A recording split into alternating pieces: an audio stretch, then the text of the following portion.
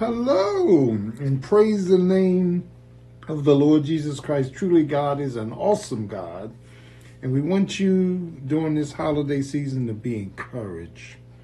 Don't get caught up in all the commercialism. Just let Christ be your peace, your joy, and be the one that will sustain you. Just let him be your sufficiency. Tonight, we're going to take a dive into a very well-known scripture. And the scripture is in 1 Corinthians 15:58. One of the things that Paul says to the church at Corinth, after he mentions the resurrection of Jesus Christ, the victory we have in Christ, and that everything has been settled. Christ is in control. He's Lord. He's King of Kings and Lord of Lords, and nothing can hurt you, nothing can hinder you from going to glory. He gives this parting encouragement. He says, "Be ye steadfast." Now, let me stop pausing part. Hang in there when there's nothing to hold on to. Be steadfast. And then the second word he uses, unmovable. Don't let anything move you from the faith that you have in Christ Jesus. Not trials, not tribulations, not family, not frustration, not failings.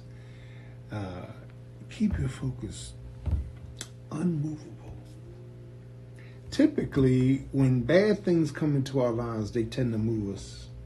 They move us mentally, they move us emotionally, they may even move us physically. But he says, be unmovable. The word unmovable there denotes that in spite of everything I'm facing, I'm anchored in Christ, and I'm not going to move. If God wants to move me, he will move me. I'm not going to move. Unmovable. Now, Psalm 46 says, "Be still and know that I am God." Be still.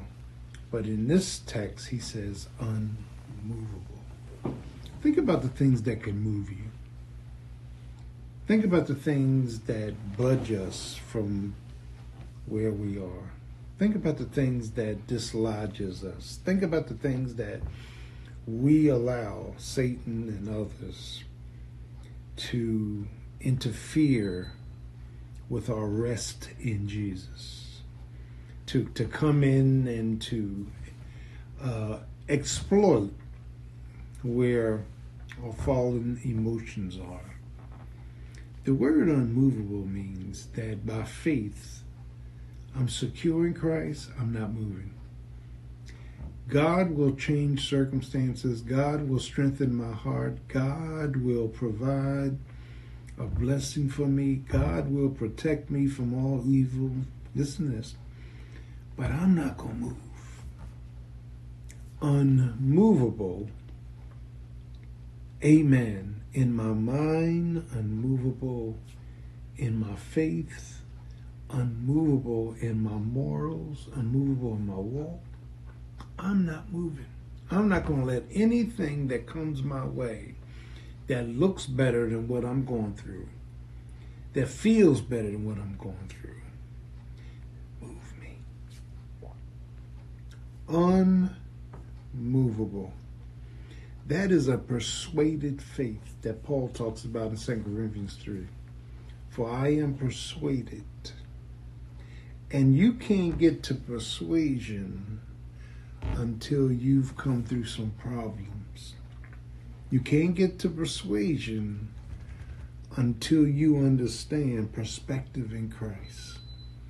For I am persuaded that neither death, nor life, nor principalities, nor powers, nor any things present, nor things to come, nor any other thing shall be able to dislodge me from Christ.